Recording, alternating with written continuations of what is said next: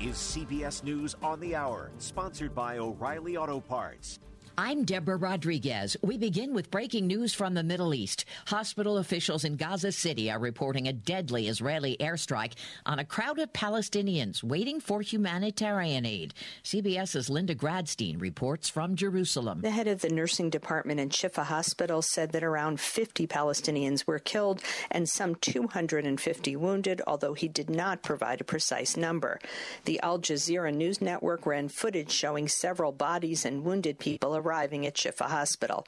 The Israeli army said it is investigating the reports. Here in the U.S., the Supreme Court says it will take up Donald Trump's presidential immunity claims in his election interference trial. Legal analyst Jessica Levinson says because a lower court already rejected Trump's argument, I expect that they will uphold what the D.C. Circuit said. As for the timing, the justices will hear arguments on April 22nd. That means a decision is likely no later than the end of June. So there could still be time for a potential trial before the presidential election. Stacey Lynn, CBS News, Washington. Both Donald Trump and President Biden will hold separate events at the Texas-Mexico border today. UVA political analyst Larry Sabato. President Biden and Democrats have fully recognized how important this issue is in the presidential campaign and how helpful it has been to Donald Trump and the Republican ticket as a whole. Officials in the Texas Panhandle confirm one death in the second largest wildfire in state history.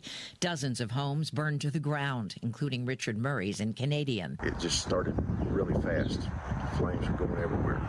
And by the time we got back, well, there was nothing left. The nuclear weapons plant that evacuated staff Tuesday night reopened yesterday.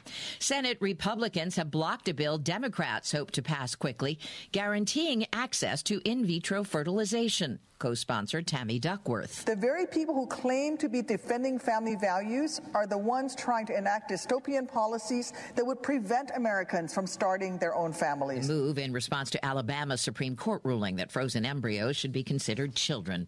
Sad news for Curb Your Enthusiasm fans.